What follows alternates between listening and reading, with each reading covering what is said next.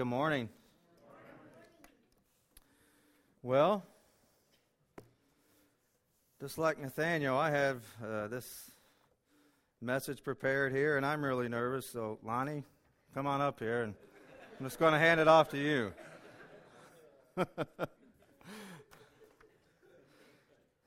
It's great to have everybody out this morning, seen some faces I haven't seen in a while. Seen some new faces, so that is awesome, and we're glad to have you here. For those of you, I wanted to welcome those online also. I know that we're streaming also, and I apologize. We are having some camera issues. That's why I appear so large in it. I'm really not that big.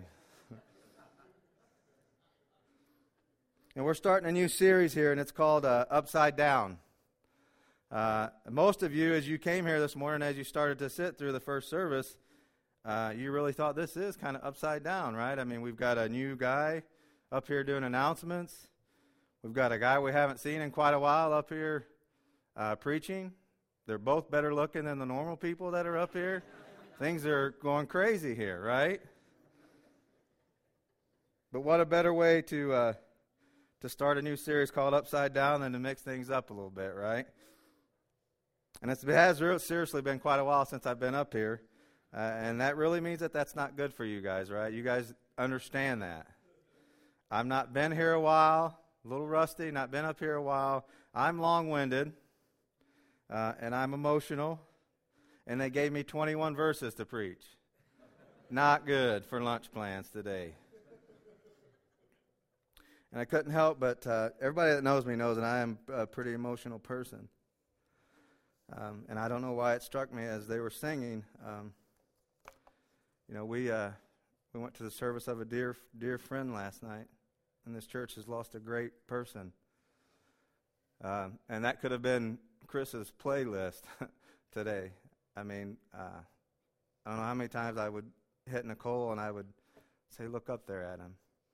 And that I stand. I don't know why I get emotional now, but I could just see his head bopping and his hands raised and pouring himself out into the song. And anybody that's been up here and preached know if you needed encouragement, you could look right to here, and Chris would have his hands up saying, "Glory." Such an encouraging person, and we're definitely grieving and going to miss him.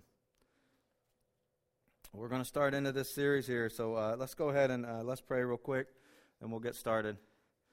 Father, what a blessing it is to be here with our family, God, this group of people that you've brought together this day for a reason. And Father, one of those reasons is that we would worship you. God, today is not about us, it is about you, and it's about us coming here and to be in communion with you and to worship you, Father. And we just pray that you would bless our worship today, that it would be pleasing to you, Father. Help us, God, that we would leave any hindrance, any encumbrance, anything that we're holding on to this morning that would distract us from that pure worship that you desire. Help us, God, to get rid of it right now. Father, bless your word as it goes forth, God, and open our hearts that we would receive it. In Jesus' name, amen. All right, we're going to start out here in Matthew chapter 14. We'll read a couple verses here. It says, Matthew 14 says, "At that time Herod the Tetrarch heard the news about Jesus, and he said to his servants, 'This is John the Baptist. He has risen from the dead, and that is why these miraculous powers are at work in him.'" All right, so Matthew 14 starts out with Herod. He finally recognizes who Jesus is. He finally is starting to hear about this man named Jesus, that all these great things that he's doing, and you can see that he's a little freaked out. He's a little startled, and he says, "That's John the Baptist. That is John the Baptist, who we'll see later on I had killed, and he's risen from the dead, and that's why these things are happening." And you may be thinking right now, well, what the heck happened to John the Baptist, right? Last time we saw him, where was he? He was in prison, right? And he sent his messengers and said, "Jesus, are you the one, or should we look for another?" He was going through a hard time. And that's the last time that we remember seeing him. Now we see here that he's dead. And like so many great storytellers, what the Bible does now is it's going to rewind And it's going to tell you this story of what happened, actually, to John the Baptist. And I will tell you to buckle yourselves up, right? Because this is some real, if anybody watched daytime drama, this is some real days of our lives stuff here that's going to start going on. So buckle up. Matthew 14:3, it says, "For when Herod had John arrested, he bound him and put him in prison because of Herodias, the wife of his brother Philip. For John had been saying to him, 'It is not lawful for you to have her.' Although Herod wanted to put him to death, he feared the crowd, because they regarded him as a prophet. But when Herod's birthday came, the daughter of Herodias danced before them and pleased Herod, so much so that he promised with an oath to give her whatever she asked. Having been prompted by her mother, she said, 'Give me here on a platter the head of John the Baptist.' Although he was grieved, the king commanded it to be given because of the oath and because of his dinner guests. He sent and had John the Baptist beheaded in prison, and his head was brought on a platter and given to the girl, and she brought it to her mother. And his disciples came and took away the body and buried it, and they went and reported to Jesus." So again, this sermon title is Upside Down. We're going to kind of look at a few things, and I know that again, I got 21 verses, so every lesson that is in these verses obviously can't be taught. I know you may sit out there and say, "Well, gosh, this is what I got from it, or what I thought it would." And it probably is true, and it probably would have been what I needed to hear about 6 months ago. But God has given me what I needed to hear today, and hopefully what you need to hear also. So we obviously won't touch on every lesson, but God has given me this one. And like I said, so buckle up, because this is some daytime drama stuff. And so you probably remember the name Herod from way, way back when we started this sermon, this book of Matthew, right? His name was Herod the Great. This is not the same Herod here, but there was a Herod the Great back in the Christmas story. And he hated Jesus way back then, right? And he goes and he hears of Jesus when the wise men come and say, "This king has been born." And he goes and he kills every male child in Bethlehem, ages 2 and under. So this is a very awesome guy here that was the father of this Herod that we're talking about. And so this Herod that we're talking about now is his son. His actual name is Antipas, but he wanted to be like dear old dad, so he took the name Herod. And again, he, like his dad, is not a very good guy. And so what happened was the old man Herod died, and his kingdom was really just about ripped apart. They fought and fought over it, and then finally they come to this agreement that his kingdom is going to be split up into his 3 sons. There's Antipas, who we saw here. There's Archelaus, and then Philip, who is also in this text. And so it's split up into these 3 kingdoms, and then there comes a time somewhere in history that Herod and his wife, and then Philip and his wife Herodias, which isn't that a beautiful name, a sexy name? You have to be good looking to carry that name Herodias, right? It's kind of like Gertrude or Geraldine. If somebody gives you that name, you must be really pretty to pull that off. But Herodias, during this travel here, Herod, Antipas, falls madly in love with his brother's wife. And he wants her for himself. And so they fall madly in love, and he comes home and he divorces his wife, sends her back. Herodias divorces her husband Philip, leaves him, and she moves in with Herod. And now they're married. And they're madly in love. Because, just like it is today, it's all about us, right? It's all about what pleases us. It doesn't matter who we hurt. It doesn't matter the destruction we cause in other people's lives, because God wants us to be happy, right? I get so sick when you're counseling people and somebody comes in and says, "Well, God wants me to leave my wife because he wants me to be happy." And I'm like, I don't really think that's from God. You may want to check your source. But that's the way society is. That's the way the world is. It's all about us. That's how we want it to be, and Herod is no different. Herod sees this thing that he desires. He wants to be satisfied, and so he takes it. And he pleases himself. But then John the Baptist comes along, and, he's really politically correct, right? He doesn't care who's in power. He doesn't care how much power this person has. He looks at him and he says, "You're wrong. This is sin, and you're wrong. You call yourself a Jew, and yet you're violating these laws of God. It's not right for you to have your brother's wife, and you know it, and he did know it, right? He did know it. So he calls Herod out, and he says that it's wrong. And so what does Herod do? He does the natural thing, right? He uses his power to shut John up. He doesn't want to have John going out and defaming him in public, right? And he doesn't want, like all of us, none of us want our sin exposed, do we? So you can see this human side of Herod here, and he wants to shut John up. And he's just like us. We don't want our sin exposed. I don't want anybody knowing my sin. I'm sure most of you out there looking at me don't want me to know your sin. And mine isn't that bad, right? So that's nothing to talk about. Now yours, we could have a conversation about that. But that's how we feel. That's our nature.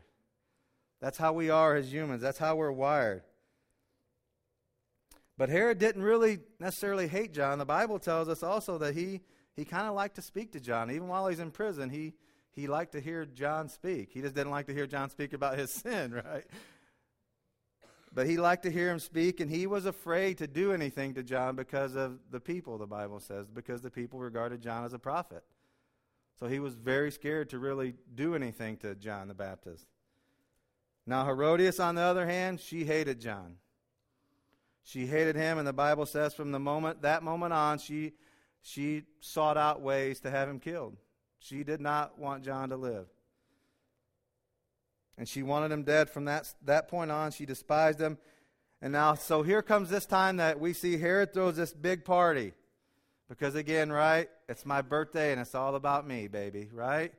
So I want everybody to know how awesome I am. So he throws this big party, and these people are getting bombed. I mean, him and his buddies are sitting around and they're just getting wasted, right? They're sloshed, they're wasted, however you want to put it. And we're going to read from Mark here a little bit about this story again because it gives us a little more detail. It says, a strategic day came when Herod on his birthday gave a banquet for his lords and military commanders and the leading men of Galilee.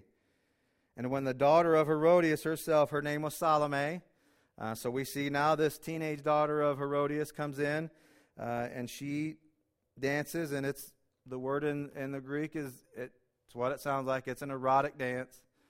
She dances for Herod and his friends, and it says she pleased Herod and his dinner guests. And the king said to the girl, ask me for whatever you want, and I will give it to you.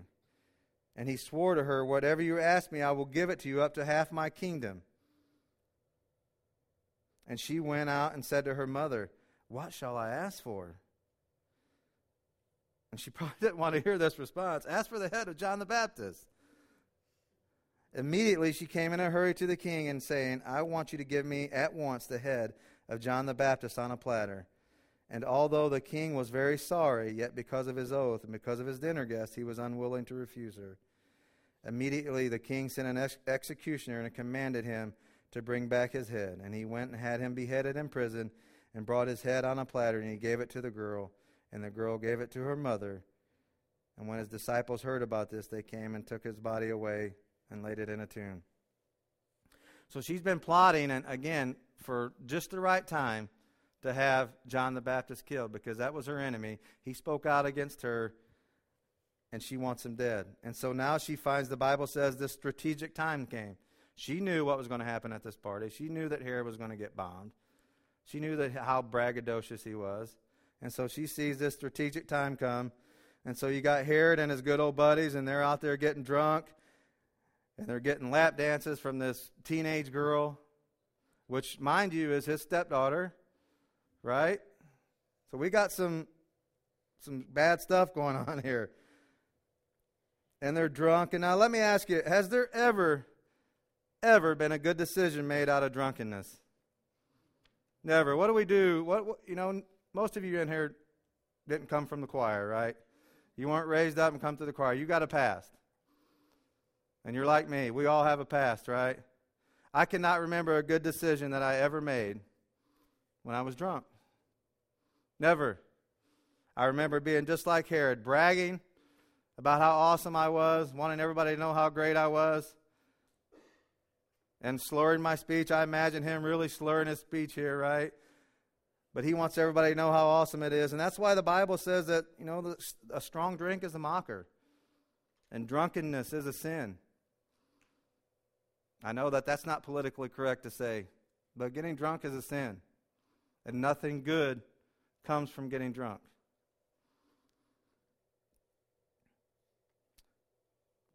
And now Herod here, he's drunk again. He's got the hots for his stepdaughter, right? Who kind of is also his half-niece. So it's messed up. I mean, this is the time people they're starting to sprint Jerry, right? This is Jerry Springer stuff right here. So in his drunkenness and lust, he starts bragging out and he says, whatever you want, I'll give it to you. Problem is, she ain't asking for no Barbie doll, is she? She says, give me the head of John the Baptist. And now Herod's stuck. He's stuck because he stuck his foot in his mouth, and he let his bragging ways, he let his pride get in the way of what really he should have been doing. And he's stuck because he knows that these people, the people out in the world, they love John the Baptist. They think John the Baptist is a prophet. But now he's got to weigh that against, but my guys, they think I'm really cool. I can't, I got to look, they look up to me. I can't back down here. I gotta back up my word. So in his weakness, he does it. He goes and he has John the Baptist killed. And he has him beheaded, and now we see the death of a great man of God taking place. And the Bible says his disciples come and take away his body, and they bury him. We look down at Herod, don't we? It's so easy to look down on him. But really the only difference between him and us most of the time is opportunity. Who knows how we would be with wealth? Who knows how we would be with power? We're human, right? He has the same flaws that we do. We're human. Trust me, I have asked God many a time to test me on that wealth thing. So I must be a terrible person because he won't let me come close to it. But we may have not murdered somebody, but how many times have we lashed out in anger at someone? How many times have we gossiped about someone? How many times have we held a grudge about someone who did me wrong because it's all about me? How many times have we not forgiven someone like the Lord has asked us to do? Jesus told us all those things are symptoms of an evil heart. And it's no better than murder. All those are symptoms of an evil heart. The world and man has not changed much over the last 2,000 years. We're still just as wicked as they were back 2,000 years ago. The Bible says there's nothing new under the sun, right? The world continues to go on. It continues to be wicked, and we continue to live in it. And that's the way the world goes. And this is just playing out of all these evil people in this evil world. But now the Bible gives us a contrast. Now the Bible gives us a contrast of this evil person. He flips it upside down, and he gives us this contrast of what it can be like. In Matthew 14 it says, "Now when Jesus heard about John, he withdrew from there in a boat to a secluded place by himself. And when the people heard this, they followed him on foot to the cities, and they went ashore. They saw a large crowd, and he felt compassion for them, and he healed the sick." So we see here now we're going to get this great story about Jesus, and now Jesus hears about what happened to John the Baptist. And Jesus withdraws, right? He wants to get away. He wants to get away from where he's at. He wants to go to somewhere and be by himself.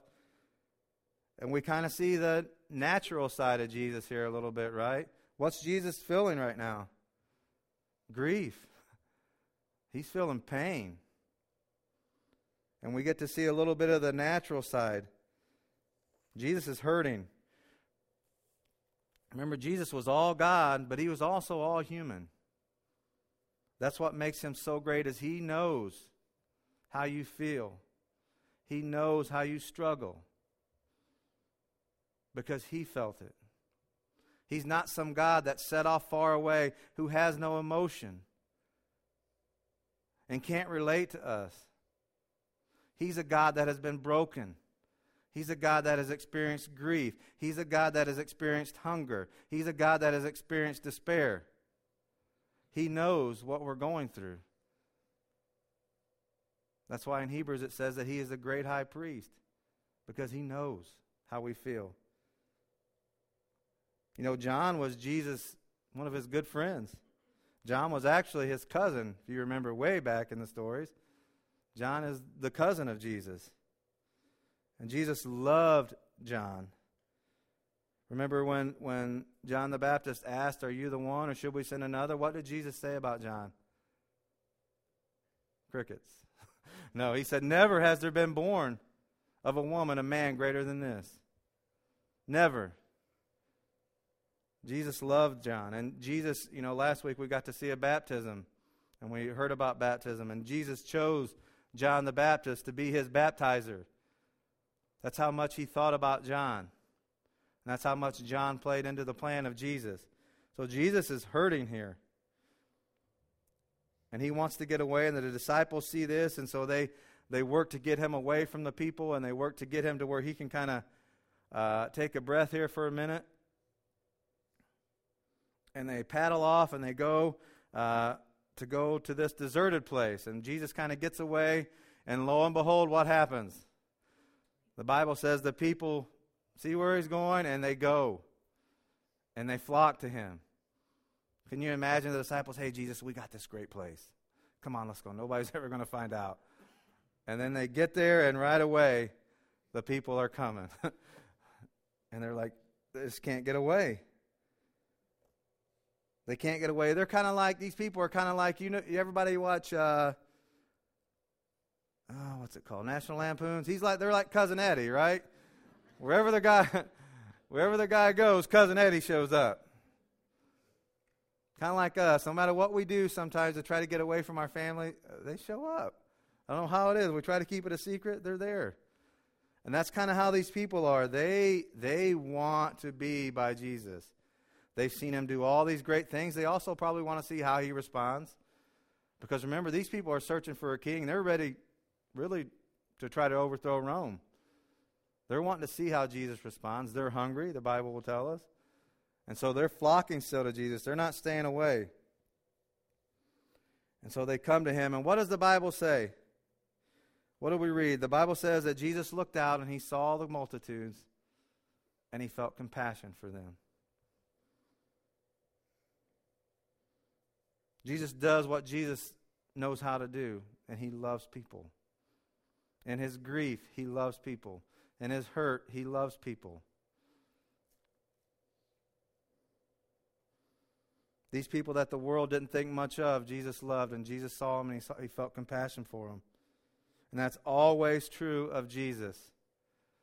Jesus always loves people. He always loves you, even when you think you're unlovable. Jesus loves you. And he goes to serve the people. The Bible says that he goes out and he heals their sick. And he goes out amongst the people in his hurt and in his grief. Listen, there's really never a convenient time to be a minister for God. There's really never a good time or a convenient time to do God's work, is there? There's always going to be an excuse for you to make to do God's work. Jesus could have said, or he could have said, "Look, people, I'm tired. I'm hurting. I just lost my family. I'm grieved. Go away and come back." Jesus could have said that. But he didn't say that, did he? The Bible says that he saw the multitudes and he felt compassion for them. Very easily could have said that. And instead he says, "Come on. Come to me. I know what you're searching for. Come to me." You know, if we're waiting for a time for it to be convenient, we'll never do anything for God. You will never do anything for God if you're waiting for it to be convenient for it to happen. Because again, there's always an excuse. I don't feel good. I'm tired. The kids. No money. No time. And I could go on and on and on. We'll do it tomorrow, right? One day, though, the problem is we run out of tomorrows. We run out of tomorrows, and if we're not careful, we're going to look back on a life of what ifs and a life of should have dones and a life of could haves instead of experience the life that God desires you to have and desires me to have.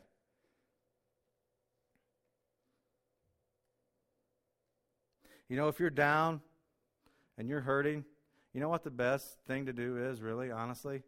Help somebody. I don't know how it is. I don't know why God wired us that way. But if I'm down and I'm depressed and I'm hurting, if I help somebody, I forget about myself. And I start to feel pretty good. It feels good to help others. Test me on that. Let's move on here. So Jesus, he's been ministering to the people here. He's been, I'm sure, talking to the people and teaching the people. And now it's starting to get late. It's starting to get late, and we're going to pick that story up here. It says, when it was evening, the disciples came to him and said, this place is desolate, and the hour is already late. Send the people away, that they may go into the villages and buy food for themselves. But Jesus said to them, they do not need to go away. You give them something to eat.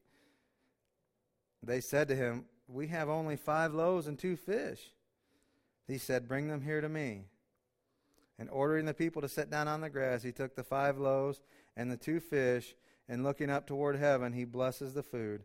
And breaking the loaves, he gives them to the disciples. And the disciples gave them to the crowds, and they all ate and were satisfied. They picked up what was left over of the broken pieces, 12 baskets full. And there were about 5,000 men who ate, besides women and children. What an awesome story. So here we see again, it's getting late, and the disciples, they come to Jesus and say, hey, Jesus, you know, it's getting kind of late. I'm sure these people are hungry. We're hungry. Get them out of here, right? They need to go home and eat. They need to go home and take care of themselves. Jesus, we know you love the people, so if you love the people, cut it off. Let them go eat. We need to send them away. So they're starting to recognize a little bit of what Jesus is trying to been teaching them, right? They're starting to see other people's needs and maybe feel a little bit for other people. But I'm sure they're not expecting the answer they got, right? Jesus said they don't have to go away. You feed them. You take care of them. You saw the need. You take care of it.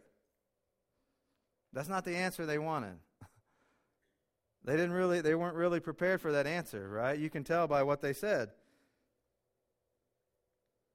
I kind of laugh because if you guys know Pastor Chris, if you have a ministry that once started, you better be sure about it, because you take it to Pastor Chris, what's he going to say? You do it. You saw it, you're passionate about it, you do it. And that's pretty much what Jesus says here. He says, it's awesome you guys are starting to think a little bit about other people instead of yourselves. Now, minister to them. Now, fill that need. You feed them. And I picture, my mind is a little weird. It's weirder than most. But I picture kind of Gary Coleman, that what you talking about, Willis. Right? They look at Jesus like, what? What do you want us to do here? What do you want us to do? And here next is a beautiful picture of how faith works. We can see again they're at a loss of how to feed them. And basically they're saying, Jesus, we got a couple fillet of fish here, right? How are we going to feed all these people? The Bible says 5,000, not counting women and children. That's probably 15,000 people, roughly. But Jesus says, give it to me. And this is the beautiful thing about faith. Because you can tell they really don't see what can be done short of sending the people home. I mean, that's their only solution. Send the people home and let them eat. They really don't understand all that's going to happen. But they trust Jesus. They've seen Jesus enough, and they know Jesus well enough That they trust Jesus when he says, give it to me. What do? Here you go. They trust Jesus enough to know that if they give it to him, he's going to do something. Because, see, it's not always the amount of faith that you have. It's where your faith has been placed that counts. I can have all the faith in the world in something, but if that something can't do what it's supposed to do, my faith is useless, right? That's why Paul said, if Jesus has not risen from the dead, we're of men to be most pitied, right? I've got all faith. But if Jesus didn't rise from the dead, I'm of men to be most pitied. Because my faith is in vain because he didn't do what he said he could do. So it's not the amount of faith that you have. I don't care how little faith that you have. It's where you place it. That's what counts. There are all types of religions out there. And these people that have all kinds of faith, right? But it's placed in a false god that can do nothing for them. I'll kind of give you a story. There's this product that I saw, it's probably, 20 years ago, close to 20 years ago. And I believed in it. I sent my money there, and I followed the directions to a T. Whatever it told me to do, I did. And I did it religiously. And I had so much faith in this product that it was going to do what it said it would do. Anybody know what that product is? Hair restoration. Didn't work out so well, right? No matter how much faith I had, I took those pills, I rubbed that cream on my head. I told Nicole one time, I said, I think it might be growing. And she's like, yeah, Alfalfa, get you that one strand of hair down. That doesn't matter how much faith we have if it's not placed where it needs to be placed. So Jesus takes the food and he blesses it, and he tells his disciples, and this is a great thing, that Jesus is going to put you out into ministry. Whether you like it or not, if you have an idea and you're willing, Jesus is going to use you. You saw a need, you feed that need, and Jesus puts them out into ministry here. He tells them, you go feed the people. And so we see a great thing of how ministry works here. The disciples start handing out this food. They don't know what the heck's going to happen. Last thing they knew, right, they had 2 fish and 5 loaves. So they start handing out this food, and it just keeps going, right? And they start to get low, and they see Jesus, and they go back, and they get more food. They don't know where it comes from, right? They just know all these people are getting fed. That's how ministry works. We go out, and we start serving, and we start doing, and when we start to feel a little low, we go back to Jesus, and Jesus replenishes us. Jesus is always there to fulfill every need that you have. He's there to supply every desire that you have when you use it for his work, for his glory. That's how ministry works. You start giving of yourselves to other people, and God will supply everything that you need. They don't understand how it's working. They just know, I trusted Jesus. Hey, 15,000 people are fed here. Call me crazy. That's faith and that's ministry. We get a beautiful, beautiful story of it right here. They're amazed that they never run out.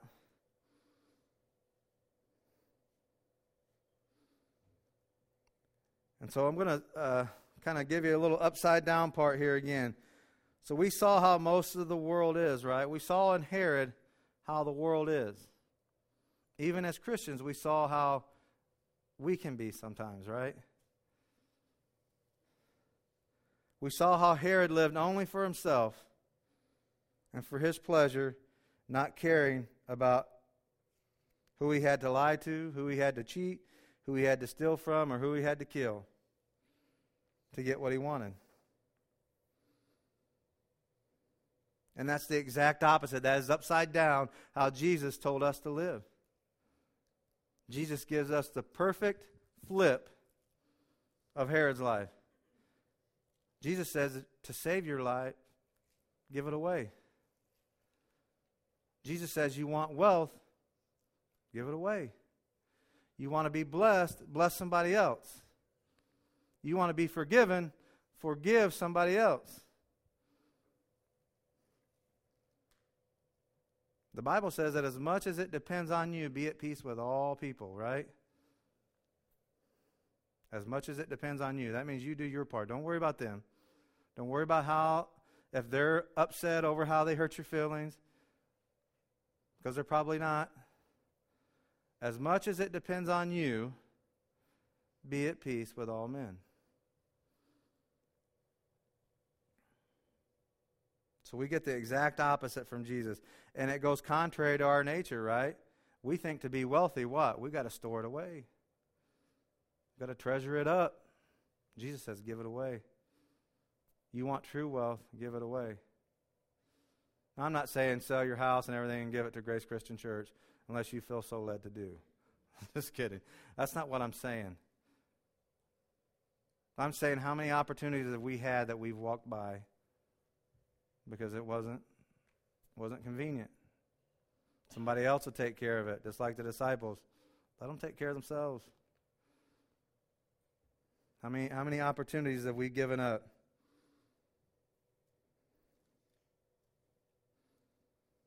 You know, Jesus, we see a great picture in Jesus. Not only now do the religious leaders hate him, now the political leaders are starting to find out who he is, and they hate him.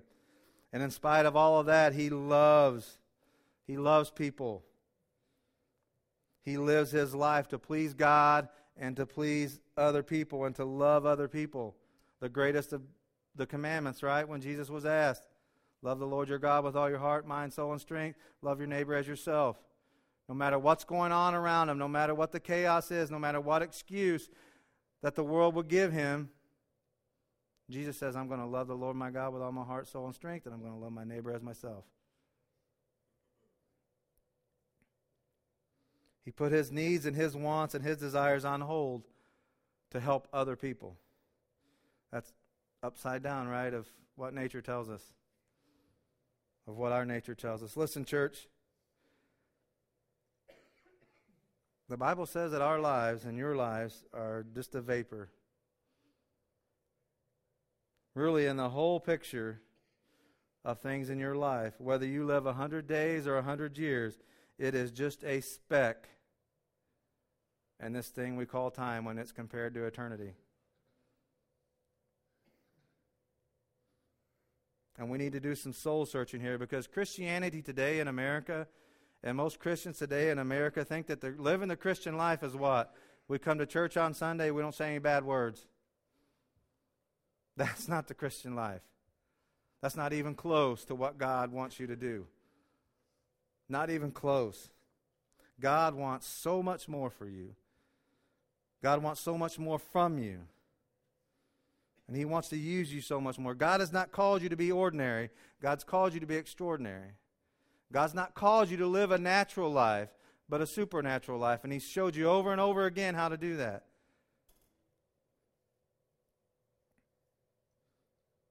Do you believe him for that? Do you believe that God has called you to live a supernatural life? Or do you believe that God has just called you to come to church on Sunday and not say bad words? What are you trusting him for?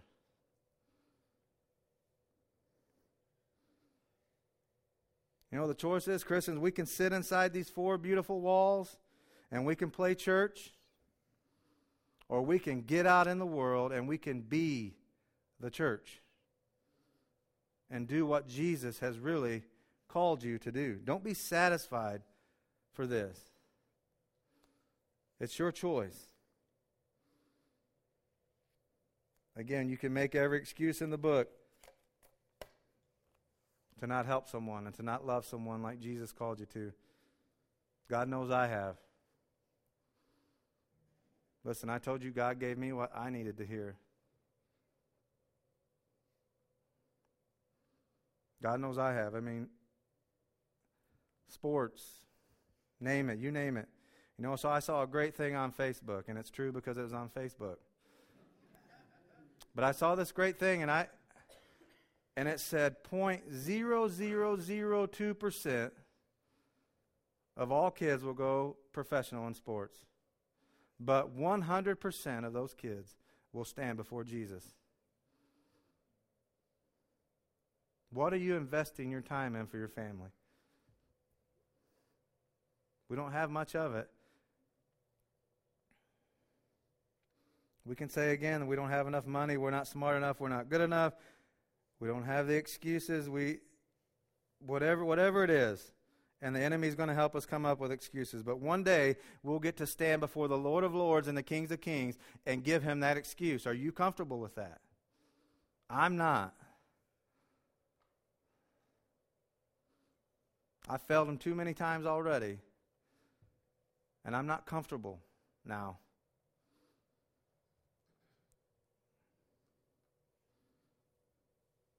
So we can do that and give ourselves no excuses. Or we can say right now, here I am, Lord. I don't have much. I'm not smart. I'm not rich.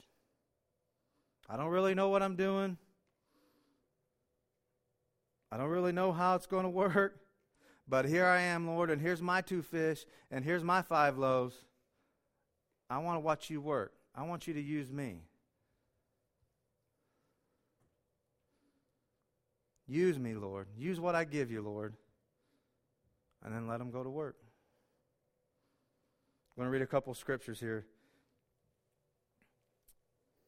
Ephesians 3:20 and 21 says, Now to him who is able to do exceedingly abundantly above all that we ask or think, according to the power that works in us, to him be the glory in the church by Christ Jesus to all generations forever and ever. Amen. 1 Corinthians 2:9, But as it is written, eye has not seen nor ear heard, nor have entered into the hearts of men the things that God hath prepared for those who love him. Are you satisfied with living that ordinary life, or do you want to see what God has prepared for you when you step out in faith and you love God and you serve him the way that he's asked you to do it? Because you can live an ordinary life and you can go about this life and be all hunky-dory, or you can see what truly God has for you if you're willing to step out in faith and say, here I am, Lord. Take what little I have and use it. Let's close in prayer. Father, again, we're so thankful to be here this morning, God. God, we're so thankful for these stories that